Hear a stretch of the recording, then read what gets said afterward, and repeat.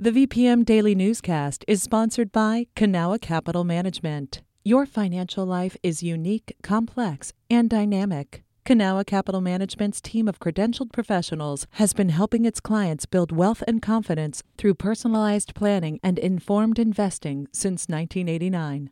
Learn more at cancap.com. That's KANCAP.com.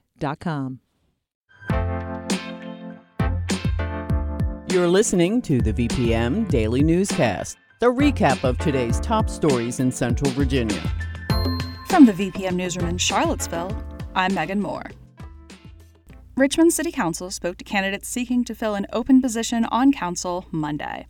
The 9th District seat was recently vacated by Council President Mike Jones, who was elected to the Virginia House of Delegates in November. 3 candidates, Angela Fontaine, Nicole Jones, and Stephanie Starling, made their case to a committee. Council Vice President Krista Nye thanked those who came forward. We did not make a decision today, but we hope to have more information by next Monday. The interim councilperson will start in January. Dozens of new legislators are coming into the General Assembly this coming session. They're replacing others who had been in the chamber for many years.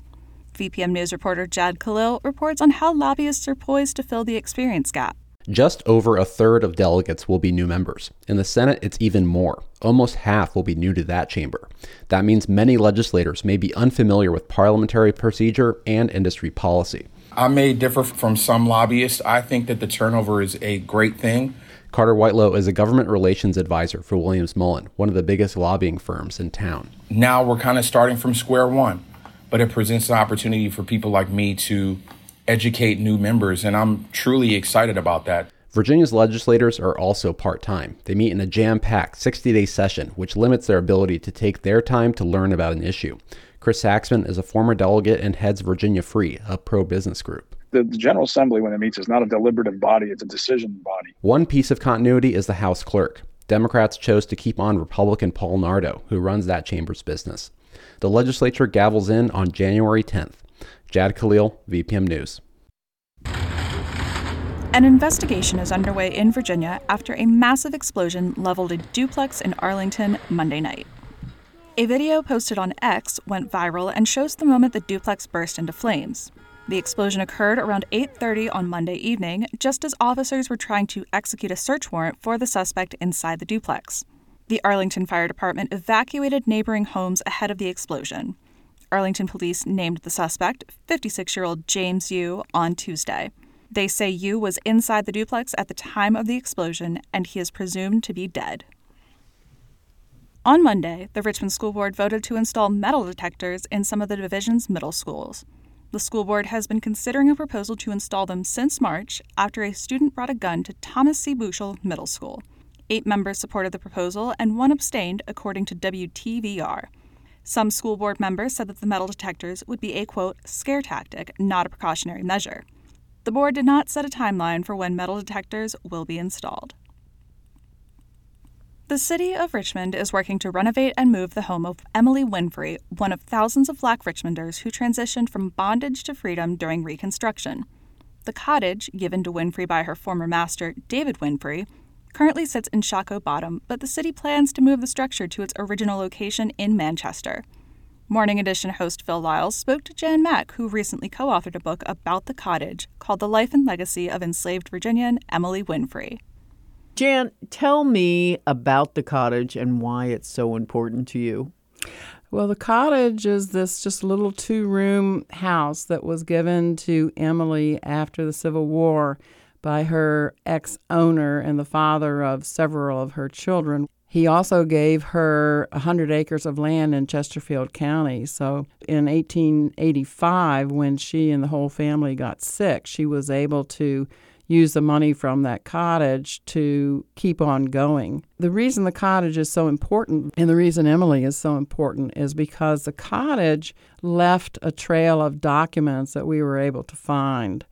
It was the subject of some friendly court cases, and so when we went down to the Library of Virginia and found all these court files, we were able to trace step by step every time that she had to go to court to sell the land or sell timber off of the land. She was also given a trustee because she couldn't read or write, and the document said that she had to unite with her trustee, so every time they wanted to do something, they had to go to court. Most people that were in Emily's situation after the Civil War, we have no documentation for. We don't know their stories. We don't even know their names.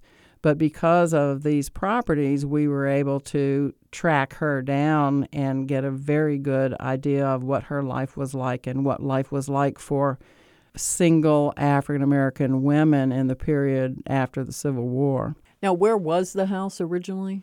It was over in Manchester.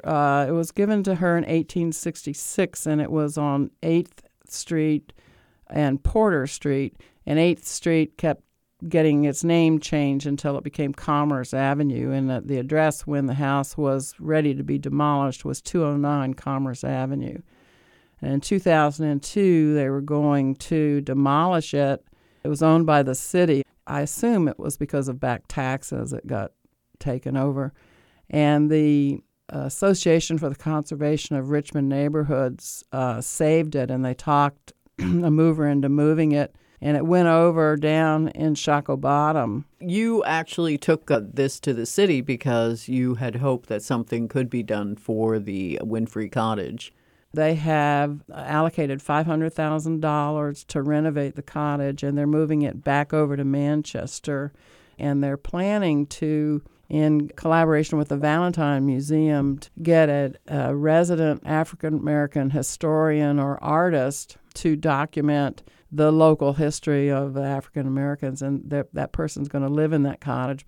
Virginians don't know how rich that history is, and they especially don't know the history between the Civil War and the Civil Rights Movement. Being able to document Emily's trials and tribulations and successes and the success of her family members is very important because so many of those stories were lost, but you know that there were hundreds of thousands of people going through the same thing that Emily went through, and we'll never know that. Jan, I want to thank you so much for speaking with me. Oh, thank you so much for letting me talk about Emily. This has been the VPM Daily Newscast. Some of these stories may have changed since the newscast was recorded. You can stay connected to what matters by heading to vpm.org/news or follow us on Facebook, Twitter, and Instagram at MyVPM.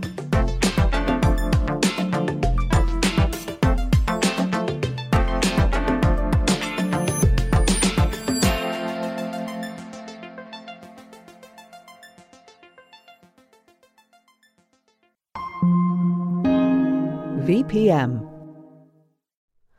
Hi, it's Terry Gross, the host of Fresh Air.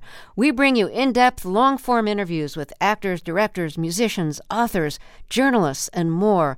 Listen to our Peabody Award-winning Fresh Air podcast from WHYY and NPR.